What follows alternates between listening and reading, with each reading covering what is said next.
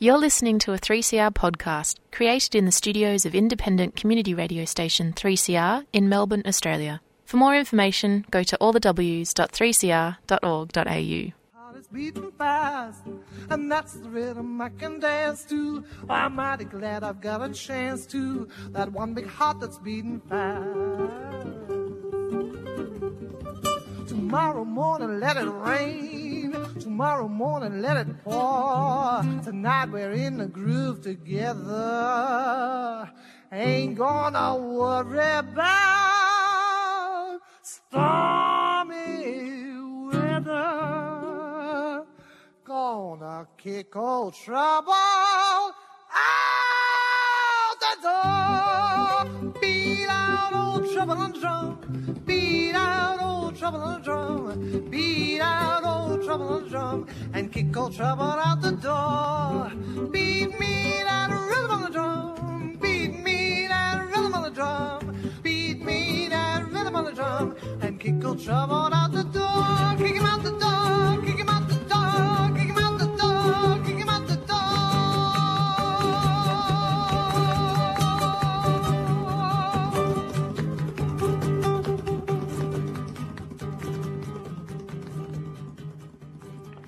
Well, we're back on Radical Australia on Community Radio 3CR, streaming live on 3cr.org.au. This program is podcast. My name's Joseph Toscano. I'm going to finish that truncated interview we did with Chili 2 weeks ago. Hello, Chili. How you going, Joe? I'm exceptionally well. I'm sitting here where I'm overlooking a forest and looking at the sun. What are you doing? Looking at a brick wall? Yeah, I'm looking at the four walls of my apartment. Well, Chili, all I can say is commiserations. That's what happens when you live in the city. Now, look, I've got to apologise. We finished the last interview 10 minutes early because I can't read a clock. And I felt that we rushed things, and I'm really interested in talking to you about your life in Australia because obviously coming from Chile and into Australia, you can see this country with fresh eyes. So let's go back to when you first came to Australia. What year was that? I came down here on February 2007. 2007, and what was the main reason you came? I came here to do my master's degree. There was I wanted to leave my country. Right. I was telling you in the last interview, I'm gay, and that didn't go well down in my country. It doesn't go well now, but certainly 15 years ago it was worse. So I was looking for ways to get out. In Australia, back in that day, it has an open migration policy, and it was open for you if you come here and do a master's degree. There were pathways for you to be able to stay. And because it was a big investment for me as a Chilean person to study abroad, Australia was the most, it was the only place that afforded me a future if I came down and study. It wasn't just selling me a course, but also it was also a possibility of being able to stay. So I came here to do my master's in communication in Melbourne Uni with the view that if I liked it, I was going to stay. And, well, I kind of like it a lot. All right. So tell us again, when you got to Melbourne Uni, what did you think of the university? Because obviously you'd been to, Santiago University or in Chile? Yeah. Yeah, I went to University of Chile, and then I went to a private university called International University, SEC. And when I first arrived to Melbourne Uni, I was very excited. You know, back in the day when I applied, Melbourne Uni was featured as number 8 in the arts sector around the world. I was my hopes were very up high. The program that I was paying was really expensive. It was a master's degree. The requirements for me to apply were pretty high. It included to have 2 years of working in the industry. And I had work teaching in Chile and also as a communicational assessor of the president. So I came down here to do that course, and I'm not going to lie to you, it was a little bit of a disappointment. Well, that's what the program's about. That's what I want to know. Why was it a disappointment? Because the Well, the content that it was being given to me in my first year of master's was the content that I was teaching to first year in TAFE in my country. Right. So when I was looking at my bill, $25,000 a year for content that I was teaching in my country to younger people, I was like, yeah, this is not quite what I was thinking. Yeah, but you would have got a high distinction then, wouldn't you? Because you wrote the course in Chile. Well, but this is the thing, Joe. I didn't because my English wasn't that great. And also, when you translate your language, when your English is your second language, it's not only that you have to learn the language, which I was okay with, but also the formalities. You see, the way that we redact or the way that we write or structure a text, especially university text in Spanish, it's completely different than the way that you do it in English. So you here work a lot with essays and articles. Mm-hmm. We work a lot with reports and investigations. So normally when you write in Spanish, when you do a work for university, 30% would be your lit review and 70% would be something that you come out, your own analysis. But coming down here, the structure of an essay or the structure of a report here, it's exactly the opposite. It would be 70% a lit review and only a 30% of what you think. So I got into a lot of trouble the first year trying to translate this format. And at the same time, I didn't find much support at university to be able to have help with the English, There was a department that would help you out and check your spelling and check, your formatting and all of that jazz. But it had a queue of 2 months, so that means that you had to finish your assignment 2 months before your deadline to make sure that you can pass it to someone to help you out in the language department. So I had a lot of trouble with it. I remember after doing a presentation on my second year in master's, I had a teacher, Umi, which was from Indian origin. Mm-hmm. And I remember her sitting down there because I felt a lot that I was getting marked in my grammar and my punctuation and my typos, I lost a lot of marks in that. And after doing an oral presentation there, like Umi stood up and said, I remember saying, everyone that it's an English-speaking person here should know that they stand in a big privilege, in the sense of like you got a management of your language, and that means that you don't lose a lot of points of this. But if we look at ideas and we look at, producing knowledge and critically thinking knowledge, the international students are kicking ass. They're just like not getting the recognition because they struggle with the English and the formatting, Mm-hmm.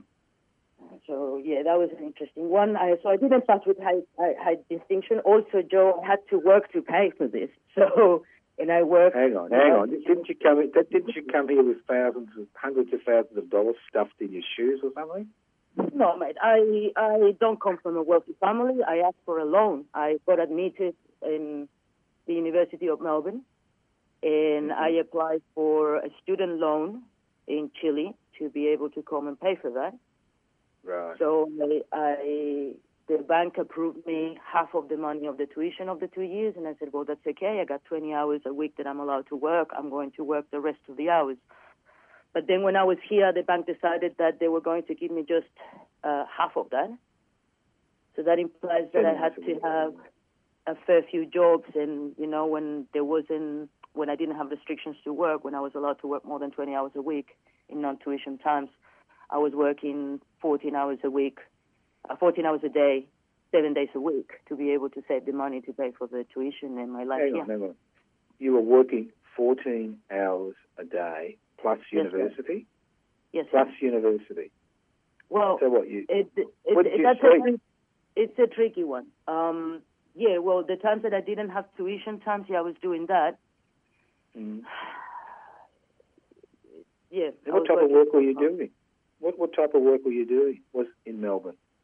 I started doing dishes. It took me. Right, you're a dish pig. I started that's a terribly offensive term that we're trying to eradicate out of the kitchens, Joe. I was a dishwasher, right, which is probably one of the hardest jobs that a person does in a kitchen. It is very hard. Yeah. It is. It's a brutal job. You're the last one to leave a kitchen, the first one to arrive, the last one to leave. I was getting paid back in the day $12 an hour. The offering was in cash. That's what it was. And my shift was 3 hours a day at the beginning. And then I learned how to cook, and I basically climbed the ladder from there because that was the job that it was on offer. Right. So how did you find these? How did you find these jobs? You knock on doors, or just people recommended them, or? I was knocking on doors and applying for jobs since the minute that I arrived here in February. But my first job, I got it in August, and it was funny enough. I lived next door to Mr. Naturals, you know, the little pizza shop that used to be on Brunswick Street, a vegetarian shop that was there for a long time. And we were just next door with it. And I made friends with the owner just because we were neighbors, and we could hardly understand each other. Cenk was born here from Cyprus, Turkish descendant. And he was a really nice guy, and we used to sit at the back and, you know, smoke cigarettes in his break. And there was this one day that I ran out of money because for about 6 months I was trying to get a job and I couldn't find a job, and I had paid university and I give all that money up to those big payments, you know, and housing and all of that jazz. And I couldn't find a job, so I was running out of cash. I had $100 in my bank account, and I've decided to go and change my ticket and go back to Chile because this was not going to work. And as was I left my house to go to the city to change my ticket. It was in August, I think it was November, because Cenk came out outside and said it was grand final day. And he came out outside and he was like, "Oh, Chile, what are you doing?" And I was like, "Oh, I'm going to the city to do some paperwork." I didn't tell me what I was going to do, but I was about to cancel my trip to Australia, you know, about to go back home. And he goes like, "Oh, look, my kitchen hand couldn't make it, and I need someone to help me out because I got to. Do you want a job?" I asked him for a job before, and he didn't have a job. And at that point, he was desperate. He was like, "Can you work?" And I was like, "Sure, I can." So that's the day that I got my job, and I started with him. And then I stayed in that place for about 4 years. I worked with him for about 4 years. He taught me how to cook. Mm-hmm. And then I got poached from there to a big kitchen in the city. Right. So you lived. So how many years did you stay in Melbourne? I lived in Melbourne from 2007 all the way down to 2015. In 2015, I took my car and I lived for 3 years, traveling up and down the East Coast. All right, we'll talk about that in a minute. But I'm just interested in Melbourne. So were you able to make any friends during that period, or was it just basically study and work? The first year was mainly trying to survive, adapt, learn, get a job, pay bills, and trying to figure out if license speed was first or it was. I used to get lost a lot in the streets, man. What do you mean lost in the streets? I used to get lost a lot because Melbourne doesn't have really lost. Not philosophically, existentially lost, but just lost. Yeah, no, existentially lost that never was, right? I knew what I was doing, but it was difficult sometimes to remember, you know, it was drum and with the test, or it was, you know, background or at the beginning it was hard because Melbourne is a very flat city, mate. It doesn't have many points of reference to know where the north is. It took me a while to figure it out. Right. So did you, like you said, how often did you think about going back home? This is quite an extraordinary story, really. It's not a way to live, is it? Home, I went home at the beginning. When my first ticket down to Australia, I had a ticket to go back home, you know, in case that it didn't work. But it kind of did work, and I went out for visiting. Then I came back here. 2 years later, I was able to visit again because my mom gifted me a ticket, because you would understand that, you know, while paying the tuition at uni, paying for housing, paying for your life, transport, etc., and on top of that, paying for the visa and all the costs associated with the visa, was taking basically all of the money that I was able to make. So planning trips on my own was really hard. And then because of migration, when I applied for my permanent residency and stuff, I had to spend 5 years stuck here without being able to travel. Right. And how difficult was that process of getting permanent residence? Well, to me, it took 9 years and about $120,000. Right. You know, in between. Difficult. in between the courses that I have to pay. It's terribly difficult, Joe, and it's become outstandingly difficult over time. Like every year, it's harder and harder to be able to stay in Australia. Like Australia doesn't really have, they don't say it, but it doesn't really have an open migration policy anymore. So we used to have about 2,000 pathways to become a permanent resident. In Australia now, I think that there is 6. Right.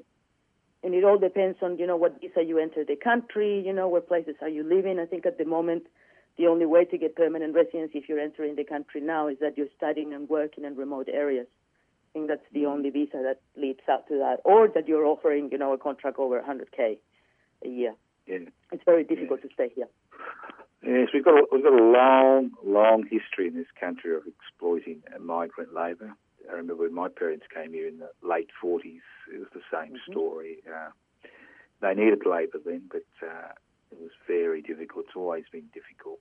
They used to have police interviews, and the police would come to your home, and it just went on in those days. You couldn't speak your language in the streets. People would abuse you. It just went on. Did you find much difficulty with Melbourne people regarding the fact that you were, your nationality? Well, it's a funny question. It's a good question you're asking, Joe. One of the things that most surprised my other migrant friends was the fact that I was able to make Australian friends. Because you see, that's one of the hardest steps for a migrant in this country, to be able to establish a good relationship, like a friendship, a close relationship with an Australian person.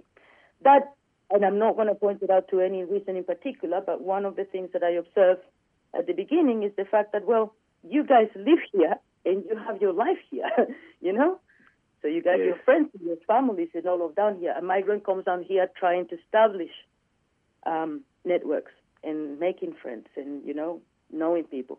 And it's easy to meet other migrants because we share a reality and also because other migrants are also looking for people. Whereas Australians, they have their friends from high school, they have their friends from uni, they have their friends from because all of their life is here. So that's a barrier on one side. On the other one, it's the assumption that you're transient, that you are going to be here and go away. Because frankly, until you don't have your residency in your hand, you never know if you're going to be able to stay or not. Yeah, and did people see you as competition in the labour markets, or? Absolutely. Like when I first arrived to, I was already a permanent resident, and I was in Queensland traveling, and I applied for a job in remote Queensland. So it's the type of job in a roadhouse, in the middle of nowhere.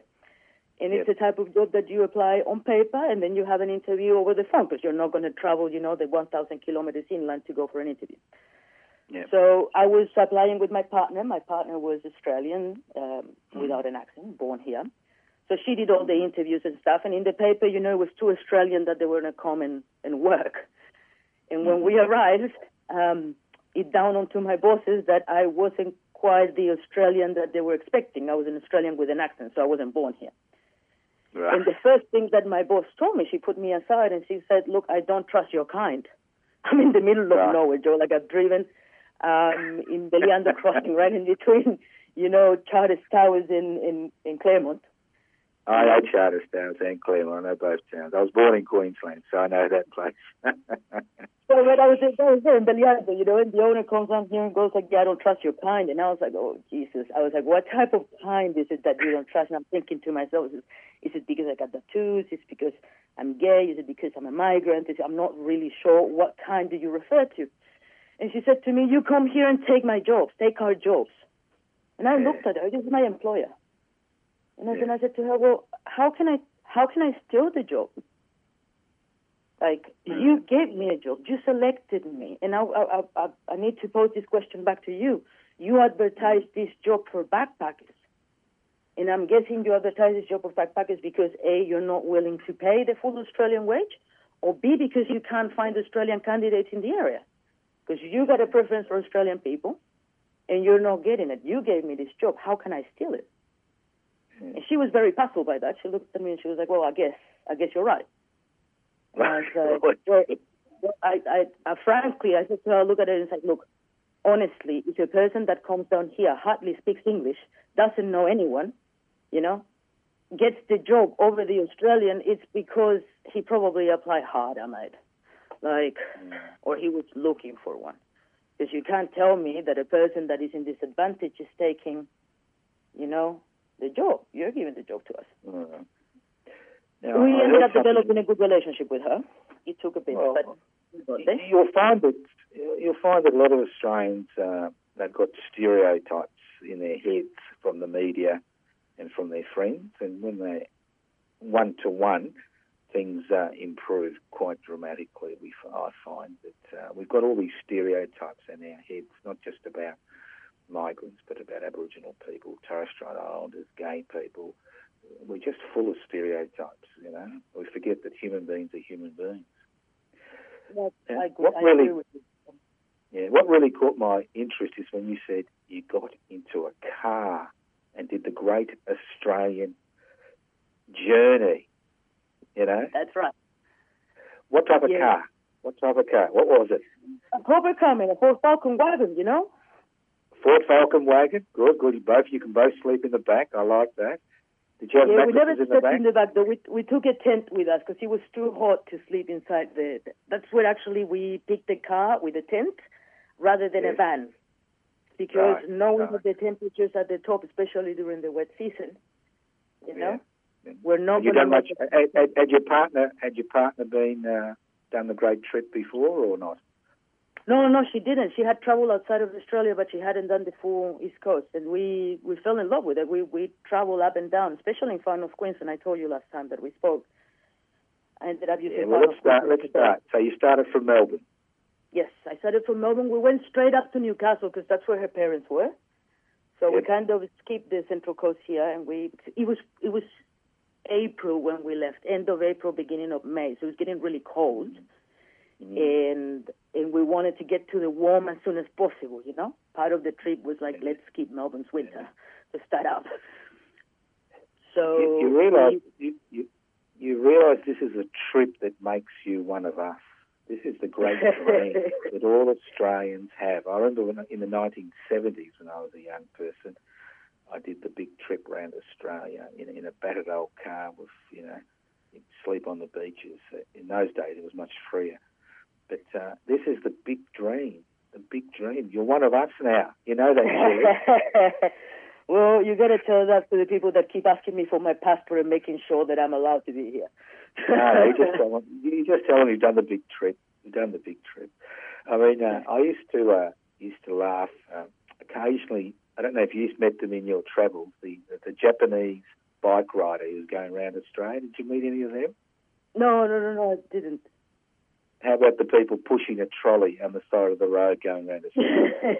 Yeah, there's a few of them, especially around the northern rivers. It's a great thing. It's a dream I've had. I'll never do it. I'm too old. About walking around Australia, it takes about 3 years. It's a big dream. But you drove. So Newcastle. Where after Newcastle? Where'd you go after Newcastle?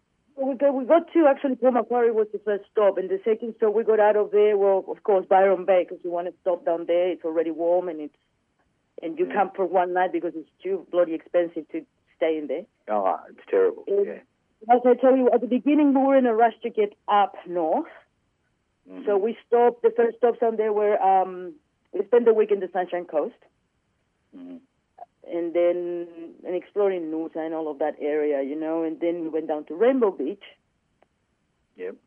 And then we stopped in a lot of little towns. I remember one particularly called Barham Heads. Yes.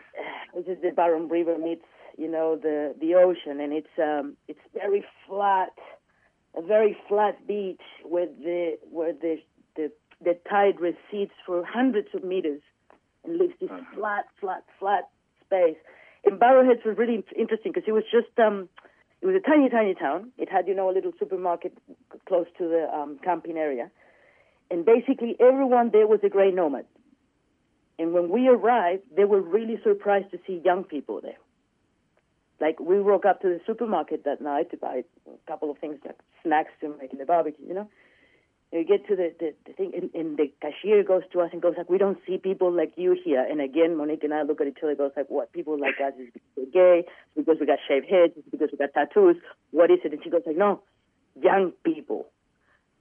that must have shocked you. It was so funny. It was a really interesting. We were going to stay overnight there. We stayed like 3 days because playing bingo with the oldies was really fun. Yeah. Besides, they all had really cool RVs, and they invited us to watch the telly with them. So we watched The Price is Right and all of that, the chaser with them.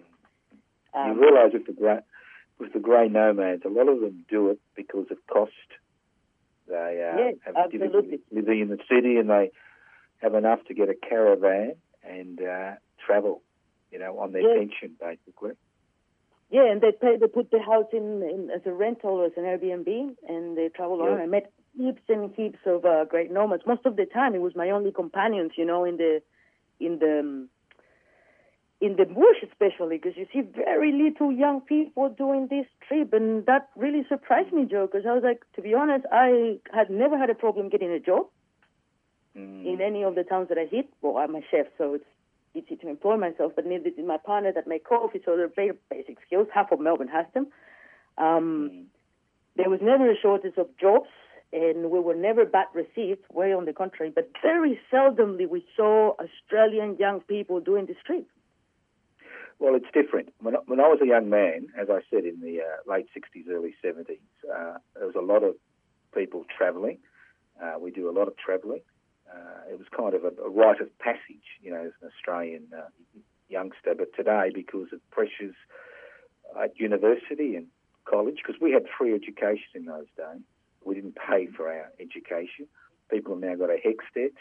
They've got insecure work. They've got a type of university where you've got continuous assessment. We used to have one examination at the end of the year, and that was it, which gave us a lot of free time. So you're quite right. Most of the people that are travelling now around Australia are elderly, and a lot of them do it for financial reasons. A lot of them do it because, it's just a way of life for them, I remember I went to a caravan park outside, about 200 kilometres from Broome a few years ago. It was just full of people who are just living in these situations because of the poverty, basically. Lots of people. Yeah, you see that a lot. I saw that a lot in the coast of New South Wales, Central Coast, around Coffs Harbour, South Rocks, and all of that area, Kyneton, like all of that area there, it was most of the national parks were packed with people that they were living in fixed accommodation. I'm not even talking in camping spots, like not caravan parks, but like full-on bush retreats, with the motorhomes just parked there, the wheels, the tires have been broken, they're slashed, and they've been there for 6-8 months. That was an area that it was a little bit hard to see and very different from the rest of what we saw in the coast.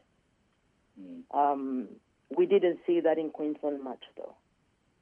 No. So how far north did you get? Well, I went all the way up to the Daintree, because passing a little bit further than that in Port Douglas, because Cape Tribulation, that area. We wanted to go to Cape York, but we found out that if we wanted to go up there, the Falcon wasn't enough. We needed a 4-wheel drive. No, you don't want to break an axle up there. Yeah, and also you can't go anywhere. Like you have to stick up to the main road, and you can't really get out of there. And if you're going to make the effort to go to Cape York, you got to get out of the freaking car, get out of the road, and go and take a look. It's wonderful, Did you, in Queensland, North Queensland, did you come across any First Nations people? Yeah, I did. I use a lot of. I use Mission Beach as my base. I came back to Mission Beach several times. The first time that I was there was for a couple of months. The second time I was working there for 6 months. The third time I was working there for 3 months. And I was running a bar there, a bar at the beach. And even though, I got a neighbor that was First Nations, Ricky, that him and I had a really good relationship. He used to fix my bikes. Right. He was part of the Giro community, which is in the back of the Kasawari coast. And I remember this man that used to come. I used to call him the Croc Man because he was from Cape York. He said that he came from the Croc people. And he used to come down in his travels from his work, up and down from Townsville up to Cape York. He used to stop in Mission, and he used to stay at the bar for a half day, having a couple of teenies, and a burger. Then we used to have a chat. He was a really nice man. But as a regular thing, Joe, in my trips all around the north, I saw a big separation in between the Aboriginal community and the white community. You know, like in Cairns, most of the First Nations that I saw, they're in a situation of the street very similar as you walk down Smith Street here. You know, and once I was embedded in the community, it's like when I was living in the Liando Crossing, out of the 150 workers that I met there from the cattle stations, the only First Nation person was Black Damon. You know, that was his name, Black Damon. Because there was 3 other Damos and he needed to be called Black Damon. And he was the only Aboriginal kid and he was adopted in one of the cattle stations. But, you know, unfortunately I didn't have much more contact, as I said, not in the communities that I lived. No, well, you're right. Look, Queensland, yeah, I was born in Queensland and I said my late wife was a Torres Strait Islander farmer of Queensland. Yes, there is. Look, there's always been a lot of division, a lot of separation. I don't know if you realise that when the apartheid system was introduced in South Africa, they actually came to Queensland and designed the apartheid system, separate development on the basis of laws happening in Queensland. Because in those days, First Nations people needed permits to leave where they lived, they needed permits to marry, they needed permits to do this and that. It was total separation of the communities, total separation. Yeah. Oh, it's funny that you mentioned the apartheid, because that was, I remember having a sit down when we were in Cairns with my partner and talking exactly about that, because there was when we got to Cairns, it was the most amount of like Aboriginal people that we've seen as part of the community, in your daily life, you know, in what we were seeing different in the rest of the East Coast, in a big city, you know, big presence of Aboriginal and Torres Strait Islander people, but also an incredible resistance to them from the white community. Like we remember going into a shop in Queensland and, you know, having the person that was attending the shop very freely and graciously asking, no one asking, giving a commentary about, you know, Aboriginal people. Like it was a constant that we saw. And when we were coming back, when we were getting out of the car, we both actually mentioned the apartheid when we were having the chat going. Like it's very strong, the separation there is. We've never seen the two communities together and at the same time seeing the massive division right in front of you in the same sidewalk, if you mean, you know? That's right. It was much more difficult in the past, much more difficult. So, when you say you're a chef, what does that mean? Well, I run kitchens. I cook and I run kitchens, you know? I order food. What's look, I don't think I mean, we kind of, well, in the old days when we would go into a restaurant and have a meal, what does a chef actually do? I mean, I know you cook, but when you say you run a kitchen, how difficult is it to keep things pumping along? What do you need to do? Oh, a kitchen is a brutal job, man. Like a chef, everyone thinks that we just cook. We don't. Like we walk into a kitchen, I'm not sure if you've seen a commercial kitchen, mate, but when you walk in there in the morning, it's like a brand new kitchen. Everything's polished. And during the day, we destroy that kitchen. We prep a lot of food. I order food. Like I walk in there, check my fridges, I see what I've got, and then I play with like what I call the ghost numbers, you know? I need to figure out how much I sold, basically how many people do I think it's going to come the next day and the following day, so I can make the ordering of the goods that are going to come in, and then determine what prep needs to be done, how those products need to be prepped in order to be able to cook at the time that we're servicing, you know, which is like when the clients come in and they order food.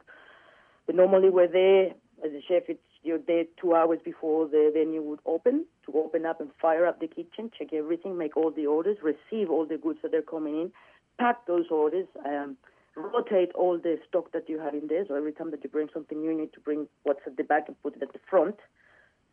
You need to write down all the temperatures of your fridges. You need to keep your equipment going. I know about gas appliances. I know about pilots. I know about dishwasher, electrics. Basically, every machinery that you use in that kitchen, I know how to troubleshoot it, turn it on, turn it off, etc., and I have to upkeep it. As a head chef as well, I have to do the rosters of my cooks and the budgeting of the kitchen and the costing of the menus. And 3 times a day, I have to take the temperatures of all the fridges and check that the food that it's in there, it's not going bad and that we're following all the procedures. If there's a breach of the procedure, I need to figure out why were they a breach and if I need to train or if I need to change the procedure. It's a big job, mate. Yeah, I'm fairly exhausted listening to you, Chile. Oh, mate, I feel exhausted. I'm just listening. And I'm starting to enjoy this quarantine again, you know? Yes. Now, when you were working up and down the coast, were you being paid award rates, or was that hardly ever? Funny enough, it's easier for a person in a kitchen, or at least in my experience, during the years that I did it, it's easier to get a job on the award in New South Wales and Queensland than it was in Melbourne at that time. Really? Yes, sir. That's interesting. Why? Because there were a lack of good chefs up north, or it's a completely different economy, mate. Like when you move around Melbourne, there is heaps and heaps of eateries. The competition is absolutely brutal. The margin of profit is really low. You know, the expectation is outstandingly high. Like in Melbourne, part of the reasons why I left to travel, it was because my head chef job became a complete corporate job with all of this like online ordering and the reviews that people were putting. So besides doing everything that I was describing before, up here in Melbourne, I had to deal with all the reviews and all the online stuff. And Uber was making an entrance, and I needed to figure out which one of these platforms was going to be good for the business or not, while at the same time, cooking for 12 hours a day. So. And getting paid $50,000 a year, which is not a lot, And and when I left to Queensland, I found out that working in a hotel, because tourism is huge up there. Small towns, a few restaurants, competition is not that great. There is a tourism bug, You got these big buses of tourists that they come in, they stop in. You get 200 clients in one go. They go out. Yeah. Also, there is a lot of money because the economy up there, as you know, seasonal work, cane fields, mining, pays big bucks, and people are willing to spend a lot. And also life is cheaper in terms of energy and all of that kind of jazz. Like warming up a house in Melbourne costs a lot of money. Mm-hmm. In Queensland, as you know, you can just sleep outside most of the time as long as you got good repellent, That's right, yeah. But, the people who live in the house is different. And up there I found out that my job was a lot easier. The expectation of the client was a lot lower. As in, I remember rocking up to a place and putting beer on the batter and people thought that I was master chef, Sorry for laughing. And in the same bar, you get a person, I used to know a Melbourneian straight away. They used to walk into the bar in Far North Queensland and they asked me for a long black, please. And I look at them because not many people drink long black, and I go are you from Melbourne? And they go yeah, how did you know? I was like, no, it's just a question. It's do you actually drink a flat white? And they were like, yes, we do. How did you know that? I was like, how many times had they burned your milk from Melbourne up to here? And they go yeah, too many times. We just can't count anymore now. We just give up and we just drink long blacks. Right. Now you said you went to cattle country. How did you find the difference between North Queensland on the coast and the cattle country? Oh, night to day, mate. Night to day. Especially because my side of the coast that I was in was the Cassowary coast, that, as you know, is where the Great Barrier Reef is, and the big reserves of cassowaries, and a lot of there's a big emphasis in conservation and in nature because it's the point of sell. They sell tourism. They sell this beautiful reef, these beautiful beaches, this amazing rainforest, So there is a lot of care for the environment, which was very surprising after driving all around Queensland. The amount of people who really care about the land and the environment and the conservation of that. We got an image in our heads in Melbourne that everyone in Queensland is a farmer that wants to clear up the entire thing, which is very far away from reality. Well, on the other hand, in inland, in cattle country, it's a complete different life. It's a very isolated life, very hard with very full-on conditions. Every cattle station, it's basically a little town of its own, a little community of its own, of people that live there. For the people that don't know, when they're listening, Joe, in the stretch that I was working, so there's basically 500 kilometers in between Charters Towers and Claremont, and about 400 kilometers from there to the coast. And all of that is cattle country. So every cattle station is like the size of Estonia. And you will have anywhere in between 4 to 50 people in every station minding it out. You know, I remember there was a station there that the owner Mr. Barnett used to comment and said that he has fires burning for 20 years in that property without turning off. I was like, wow. And he was like, yeah, we can drive. It takes us, 4 days to be able to drive around the place, the station. It's huge. And the life is really hard, and you don't see many tourists up there, and it's almost like a feudalism, like you belong to the person that hires you.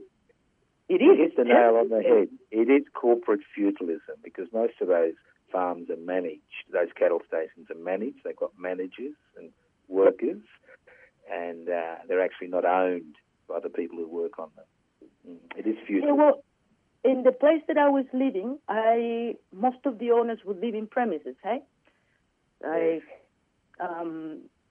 There was 3 very prominent owners that they used to come because I work in the service station, so everyone came out for petrol, booze, lollies, and chippies. We were the only thing that there was there to serve them, and we were the bar at the night, so we got a lot of conversations about 3 owners, and every owner would be mom and dad, owners of the station with their kids. They would hire a governess, which is the person who was with the schooling of the kids, and the nanny, which helps out with the kids after the governess is done with the schooling. Then you will have the ringers, the cowboys, which you will have anywhere between 2, and there was a guy that ran a 10,000 head cattle station with only 1 cowboy. He was like an idol. Anyway, but there were stations that they have, 20 to 30 ringers. You will have the 1 or 2 cooks and 1 or 2 helpers for them. Because, the ringers go around the property or week around, so they're not in the house. They go around and they camp around as they're moving around, and the cook goes with them. And there is, refrigerators around the property that the cook hits to be able to. Then there's another person that helps them do the washing.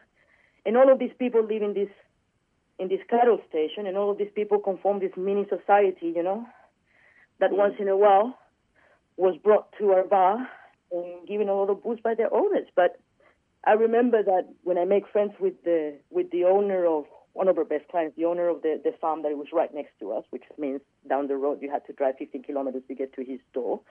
He wanted us to come and hang out with him. He was like, I want you guys to come down to my farm and look at it. And I was like, okay, but we don't know how we go about it because clearly there is formalities that we don't understand. And Donald was like, look, it's super simple. While you're here, you belong to Mandy. She's your boss here. Yes. So you work for her, and she disposes of your time because she's paying for it. So I am going to talk to her to arrange for this. Yes. So he would talk to my boss, and my boss would be stoked. She was really happy that he was inviting us. Yes. And they arranged for a time that she could spare us and he could have us, And she was really sweet as well. Like she makes sure that because he told us, come down here at 5:00 in the morning on Saturday. Yes. Basically, Mandy told me I was in shift, and Mandy woke up and she was like, okay, you 2 are going to go to Donald's farm tomorrow at 5:00 in the morning. Do you know how to drive a quad bike? And we were like, no, we never drive a quad bike. And he was like, righto, grab a can of petrol, go up the back. I got a quad bike there. Here are the keys. Take it to the paddock and burn as much petrol as you need until you learn. Yeah. I was like, righto. So and don't roll it. And don't. Yes. Whatever you do, don't roll the quad bike. And we rolled up to Donald's farm the next day. He was driving this quad bike at 5:00 in the morning in the highway. This was the Queenslanders thing. We were joking that we should have taken, the motorized esky, which we had 2 of them, Right. And would have been faster. And we got there, and Donald was there with 4 cowboys because it was the day that we needed to go and pick up. It was mustering day. Right. So he had hired 4 people, and Donald looked at it. He was a very dry guy, but really funny. And he goes, like, I'm glad that you guys are here. You guys have this an experience for you. We're going to take you to master cows. You're going to help us out. I was like, so who wants to drive the motorbike first? And Monique was like, oh, you drive it first because you're better. And I was like, okay. She was like, right. And you are going in a surprise. And Monique goes like, what surprise is this? He goes like, oh, I should be here any minute. 3, 2, 1, and a helicopter just freaking lands out. Right. Because, I didn't know. Joe, when you have a place that is so big, and I'm pretty sure that not many people in Melbourne know, people that grow up in the city, you know, that these places are so big that the cows are just hanging out, you know, and they go away. That's And when you right. need to go and pick That's them up, right. you have no idea where they are. And if you're going to look at them by land, you can be going around this property for days without That's seeing right. a cow because they're also moving. So the way that they do it is that they grab a helicopter and the helicopter goes up. It's a tiny little helicopter. It's like a little bubble of glass that doesn't have a door. It was terrifying. And as soon as I jumped in the helicopter, the pilot gave me a shotgun. And I'm like, what is this for? And he was like, oh, just in case we see dingoes, mate. And I'm like, okay, cool. I'm going to jump in your helicopter, be a hillbilly person, without doors, and I'm going to grab your shotgun and we're going to go and fly and I'm going to trust you. But it was really fun. We go up in the helicopter and basically from the air you find the cows. And when you find the cows in the helicopter, then you have to ring them. So you scare them around with the sound of your helicopter flying really low. And then you scare the hell out of them in a certain direction for them to create a stampede. And when the stampede happens and all the cows are running really fast, they create this massive cloud of dust. And the cowboys that they're in the land, in their motorbikes, can see that cloud. And that's how they know where the cows are and where they have to go. And I thought, it takes a little bit of time, but I thought it was fascinating the way that they did it. It's very ingenious. And it's such a central part of how cattle country lives, you know? Yeah. Look, Chili, you and your partner are having so much fun. Why did you come back to Melbourne? That's a tricky one, mate. We were working in Mission Beach. We were working in Mission Beach, and I was running a bar at the front of the beach, the Shrub. And you know, Mission, it's a place where skydiving is king. You know, it's a skydiving platform. Skydiving Australia runs an office there, and it's famous because it's the longest free fall of all the skydiving points that you can do in Australia, and you also do it on top of the Great Barrier Reef. It's a beautiful jump that you do. While I was serving at the bar, the landing strip was right in front of my bar, and while I was there, my partner was working for Skydiving Australia. I was running the bar. As I told you, it was the third time that I was in Mission Beach. We were part of the community, very good friends with everyone. Unfortunately, there was a massive accident that happened on October 13 of 2017. There was a big tandem accident, the second biggest tandem accident that's ever been in Australia and around the world, and 3 of our friends were killed in that accident, skydiving accident. And that was a bit of a big thing. The entire town was looking when this happened. It was quite traumatizing for everyone that was up there. And I think that shook my marriage a little bit. That episode. And 3 weeks after the accident, my partner told me that she wanted to separate. She wanted a bit of a divorce. So basically, I was like, okay, cool. After that accident, everything was really weird.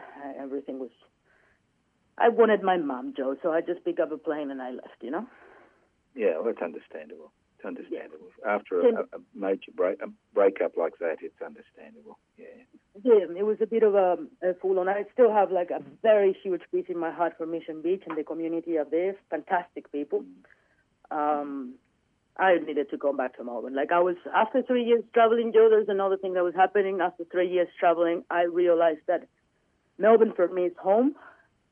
Right. This is a city of misfits that, you know, no one looks at me weird or tells me that they don't like my kind. This is something that I hate. Melbourne is a place that I am anonymous, and I love that, you know. In fact, I remember visiting from Melbourne. I was in Queensland when I got my call to get my citizenship. And I signed up. I wanted my citizenship ceremony to be in Melbourne. So in between all of these travels in 2016, I traveled back to Melbourne to do my citizenship ceremony. And that night I went out, you know, after being, 3 years in Queensland. I went out in Melbourne that night. It was a bit cold. It's October. It was a bit cold at night, but we were walking down Lygon Street. And right in the corner of Lygon and Johnston, there was a couple of sister girls, you know, in the corner. And one of them turned around to me and grabbed my face and said to me, "You look so pretty and so handsome at the same time, Sib. You're lovely." And I remember getting my eyes full of tears. Right. In the sense of, being in a city after being in a place where everyone questions you for the way that you look or for your sexuality or for everything, or just being identified as something different, to get such a lovely comment to you down in the street, and especially by a member of the Aboriginal community as well, which I got very strong ties down here in Melbourne too, And it was a total stranger that would just turn around to me and said, "Your difference is beautiful to me," and that cemented it. So when I was there and this happened in Queensland, I was like, I was already yearning to come back home. I love traveling, I love going up, but I like coming back home and telling my mates the stories. My partner, on the other hand, she wanted to keep traveling forever. She wanted to go into Asia and Asia and keep traveling all the time without coming back. Melbourne is home. It's my sense of home. I wanted to come and see my friends and my family here. So I came back down here, and here I am, mate. It's been 2.5 years since I came back. Right. What have you been doing? Oh, what do you do in Melbourne, mate? Work. Work. Work and volunteer and do work with the community. I got a huge Latinx community. That was one of the wonderful surprises that I found after living for 3 years, is that the Latinx community in Melbourne has grown hip. It was huge. When I left, there wasn't many people that spoke Spanish. When I came back, there was hundreds of people that spoke Spanish, and they were not just speaking Spanish, they were a community, and they were organizing stuff. I was able to eat my national food in Melbourne. I was like, I was able to speak Spanish and meet other people from and they were organizing poetry slams, and they were doing, and I got invited to 3CR on my first week. A couple of my friends were doing a show for the Latinx community, and they were like, "Oh, you're good at this. You used to be a journal at home." And I was like, "Yeah, I studied here, but no one gave me a job. They prefer me cooking." They were like, "Well, you should come and do the radio show with us." And it's been 2.5 years of that. 3CR is a great part of my lovely family. It's a fantastic place to work in and volunteer. And I've been cooking and organizing parties when we were not in lockdowns. I play music as well. Sometimes I do gigs. Hang on. You play music. What do you play? I play the guitar and I sing, mate. I like to do... I mix covers of, English pop songs with South American hip hop, and I like to do mashups and make people dance. Where did you perform when you could perform? How did I perform? Well, that was something that was that was non-compatible. I didn't play for a long time because I was cooking. But for example, when I was chefing at Lentils, that's anything in Thornbury for a little bit, I chef up there. On the Tuesday nights that there was an open mic night, I used to leave somebody else in the kitchen in charge and go down and play a set and then go back to the kitchen. And I used to arrange it with the dishwasher, actually, put the dishwasher in my position. I'll go and play, and then I'll do the dishes at night. So I could play for a little bit. That's what you call multi-skilling, isn't it? Well, you know how it is, mate. As migrants, we tend to be jacks of all trades, We have had to adapt to many different situations and learn a whole bunch of stuff. And playing music is something that I enjoy. Yeah. Have you got any plans for the future? Well, do you want to share? I would like to tell you that I had thousands of plans for the future before this COVID thing happened, because most of my plans for the future were artist-based. I wanted to play more music. I wanted to organize more parties. I was very infatuated with trying to show Australians how a South American asado is, how a South American party is, because we reckon they're really going to like it, And COVID kind of make this reality a little bit liquid, and the arts are struggling, so more likely I'm going to have to go back to cooking when there is more jobs available. Yes. I had a plan to, make another radio show and stuff, but we're all stuck. Well, it's COVID, mate. There were plans. Let's not talk about them. No. I think it's important to talk, because a lot of people are in your position and my position. It's COVID. It's made a huge difference to our lives, and the numbers aren't very good in Melbourne at the minute, and this could go on for a number of months, not just for 6 weeks. So The numbers. Well, I'm not going to lie to you, Joe. I'm scared, I'm scared of what's going on. I've seen the hit that the arts have taken. And, the arts have been hidden for a long time with cuts in the budget and the distribution of the money as well, And we've seen the arts sector, we don't even have a minister anymore, disappeared. Yeah. Completely disappeared under the COVID. We don't see any move from the government to try to help. We saw yesterday the measurements that they took are basically give a lot of tax breaks of American companies to come and shoot films here. But we don't see any plans that they're pointing straight out to give Australian artists work. They're all in the gig economy. Making plans is a bit difficult. My partner is also an artist. She's a visual artist. She does exhibitions and, does all of that. And basically we're both sitting down here going like, well, when we come back of the lockdown and in this recession, we're pretty sure that the arts are going to be the last bit, The arts are seen as the cherry on top of the cake, but they're going to have to bake the cake first, and we're going to be at the end. Well, that's why I encourage you to, develop that second 3CR program, because I think radio is going to become increasingly important during the next 6 to 12 months as things get much more and more difficult. And I think 3CR is in a position to influence a section of the population at least. So I'd work on that. That's my advice. Yes, that's it. Well, you know how it is. We roll with the punches. We're humans. We adapt. And as long as we keep together and keep our communities stronger, I'm really sure that we're going to be able to come back with solutions. It's what we've always done. Well, human beings have always come back with solutions. The plague was there in Europe for 300 years. So, it used to come and go. And human beings, we do come back with solutions. But you're quite right about the arts industry. It's been wiped out, the same as the restaurant industry.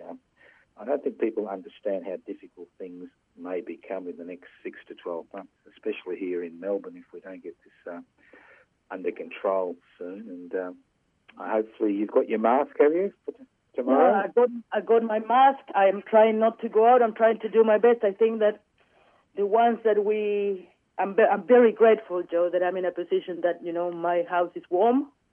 That, with the money that I have, I'm able to pay my rent, and I'm not struggling in that sense for the moment. Even though I am uncertain about the future, I appreciate that right now we're good, because I look at outside of Australia, and I don't think Australians have taken a look outside and see the sanitary emergency as well, because we are just looking at the economical part. That's the way that we're being hit here. But in other parts of the world, the hit is not just economical, it's also in lives. It's in life. You see those pictures of grave after grave after grave in South America, just extraordinary. It's so sad, Joe, like at the same time, people not being able to say goodbye to their loved ones as well, and just being separated from everyone. I really hope that in Australia we don't get to that point that people are... Well, we have. I was talking to a friend yesterday, and he wasn't able to see his mother die in hospital here in Melbourne. It has got to that degree now in Melbourne with restrictions. It's become very, very difficult. Look, that's a negative note to end on, but all I can say is I'm pleased you've got your permanent residence and that you're one of us. As far as I was concerned, once you did the big road trip in the Ford Falcon, you were one of us. Yeah, thanks, Joe. I appreciate that. Yeah, I think you see more of Australia than most Australians, and I think people do need to do that road trip and not wait till they're grown nomads and not go. You know what? With all of this COVID stuff, and knowing that young people are not are the most affected, by the unemployment, I would like to use it instead of turning this into negative. Let's turn it into positive. Australia is huge, and they work in the fields, and their work. It's hard work, but it's a beautiful life too. And I think that this would be a wonderful opportunity for young Australians to explore and to go at the back and see where they're needed, where there are other jobs. If you're young, it's a good way to travel and help and build a nation, and at the same time make a little bit of a buck in places that it's a little bit cheaper to live, Well, hopefully in a few years we'll all be able to go back to that type of lifestyle, because it is something I think everybody should experience. Look, it's been a pleasure chatting with you. As I said before, I'm pleased you're at 3CR, and I encourage you to do that second program, because I think we need diversity. As the sister girls told you, you need diversity. And that's one thing about Melbourne, as you said, you can be as diverse as you like, and you're not going to be out of kilter with the majority of the population. So thank you for coming to Australia. Thank you for coming on Radical Australia. Look after yourself, and all the best to you and your partner and your friends and family for the future. Thanks, Joe. Same for you and your family. Stay safe. You've been listening to a 3CR podcast produced in the studios of independent community radio station 3CR in Melbourne, Australia. For more information, go to allthews.3cr.org.au.